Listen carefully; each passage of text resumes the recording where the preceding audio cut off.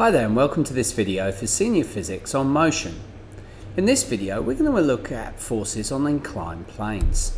Now in order to look at forces on inclined planes, especially if the object is moving, we also have to look at the process of circular motion. Now here what we've got is an object shown in red, and this object basically is moving in a circular path, basically shown by the yellow circle.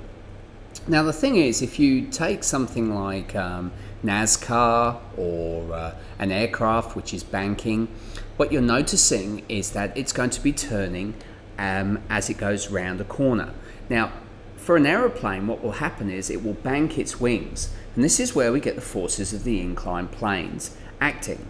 So how is it that it's able to actually make this circular path?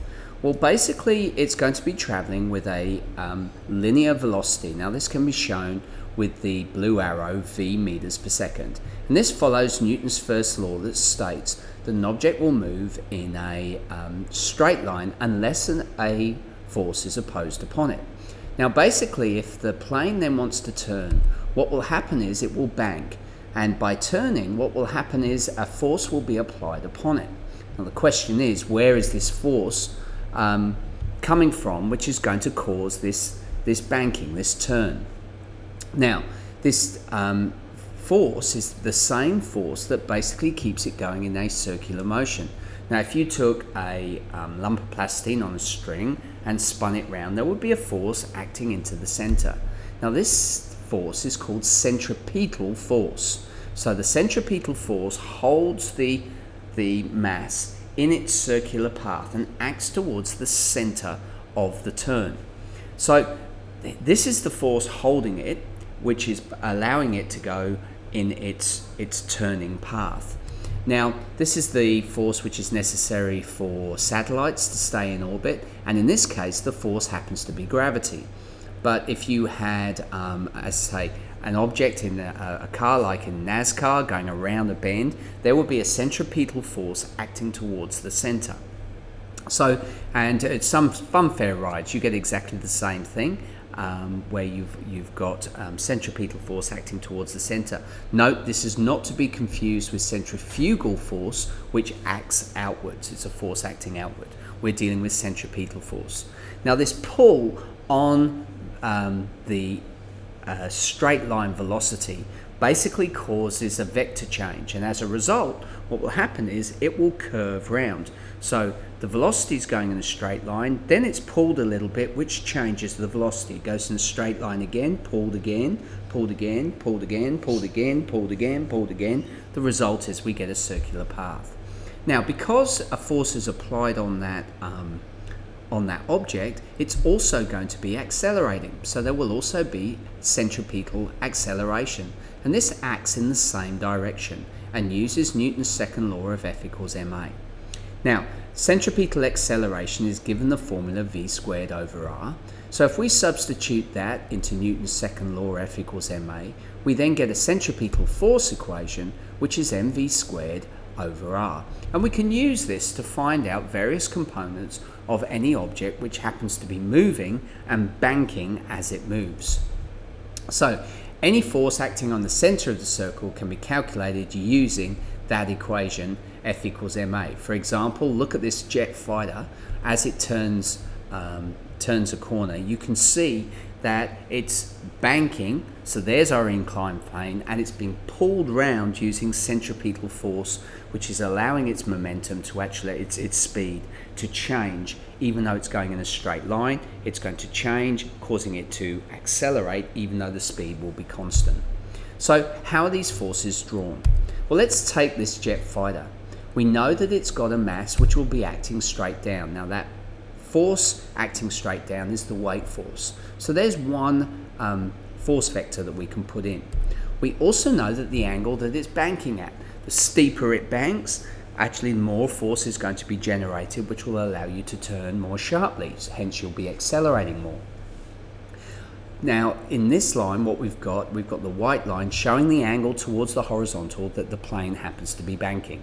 So there's our horizontal, and then it's banking in this sort of angle. So that is going to be useful because we're going to be using Pythagoras and trigonometry.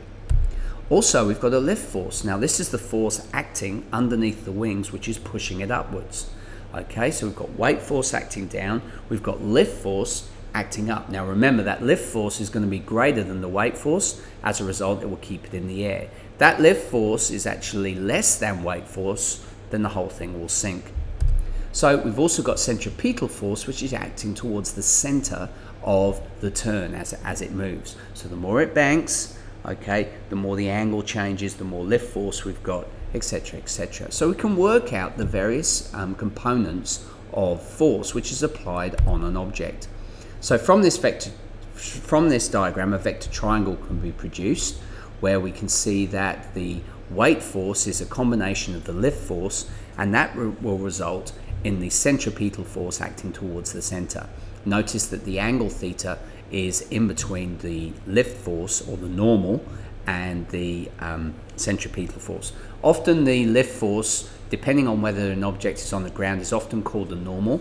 And if you go back to the light unit that we looked at, normal is always at 90 degrees to the boundary plane. So you can see the boundary plane there shown in white, and you can see that the yellow line is basically 90 degrees to this.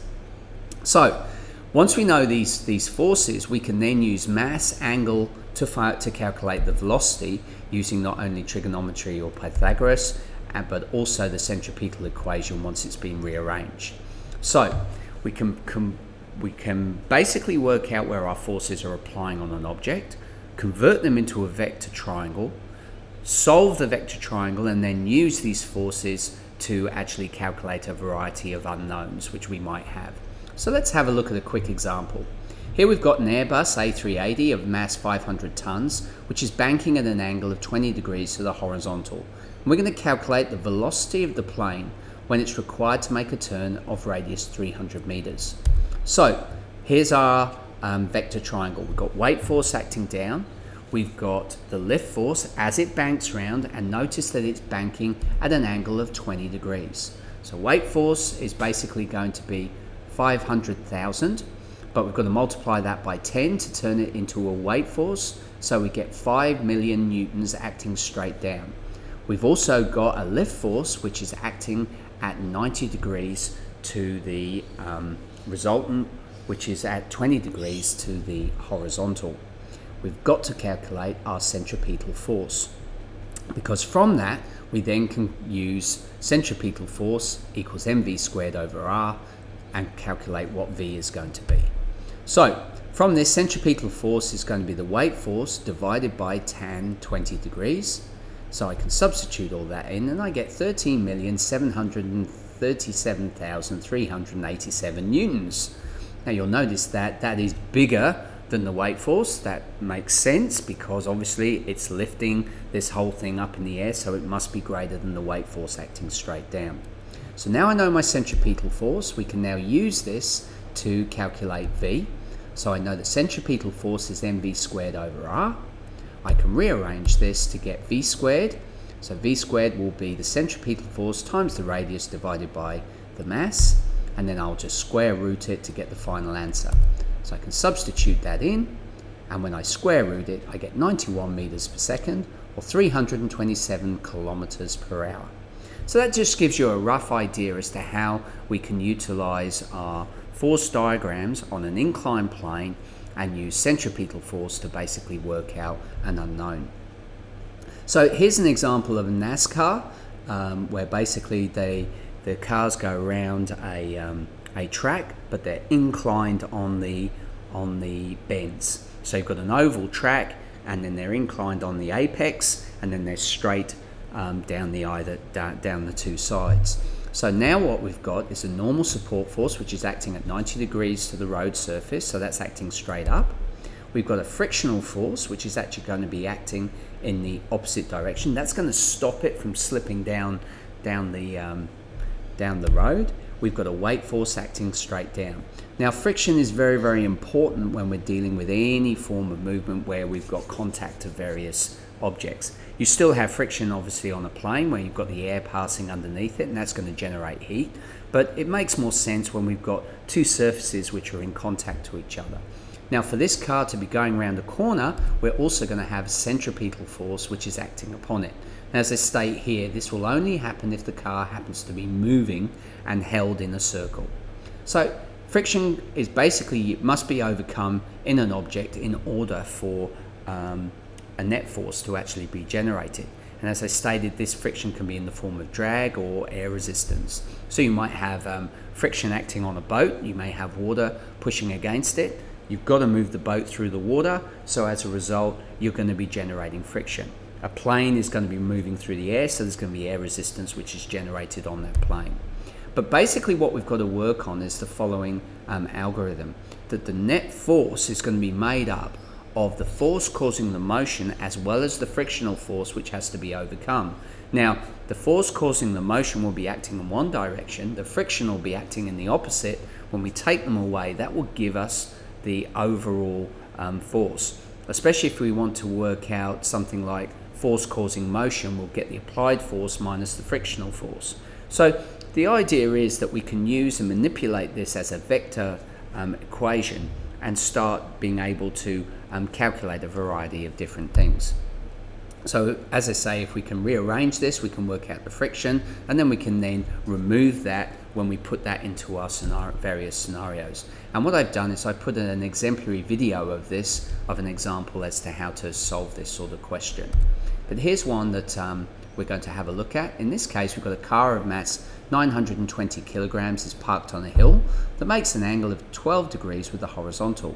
We're going to calculate the brake force that is preventing the car from rolling down the hill. Well, the brake force is literally the frictional force which is going to be acting. So you can see I've got my car in the blue square and it's 12 degrees to the horizontal. So that I've got a weight force acting down, I'm going to have a support force acting straight up, and I'm going to have a brake force acting up the slope. I'm also going to have a component of weight force acting down the slope. That's what's pulling the car down. Obviously the frictional force from the brakes is going to keep it sitting up. Those two need to be equal for there to be no net movement. Remember Newton's first law. So from this, I've got the idea that brake force will equal the weight force acting down the slope. So I can find the weight force acting down the slope, and I can draw a vector triangle of this situation.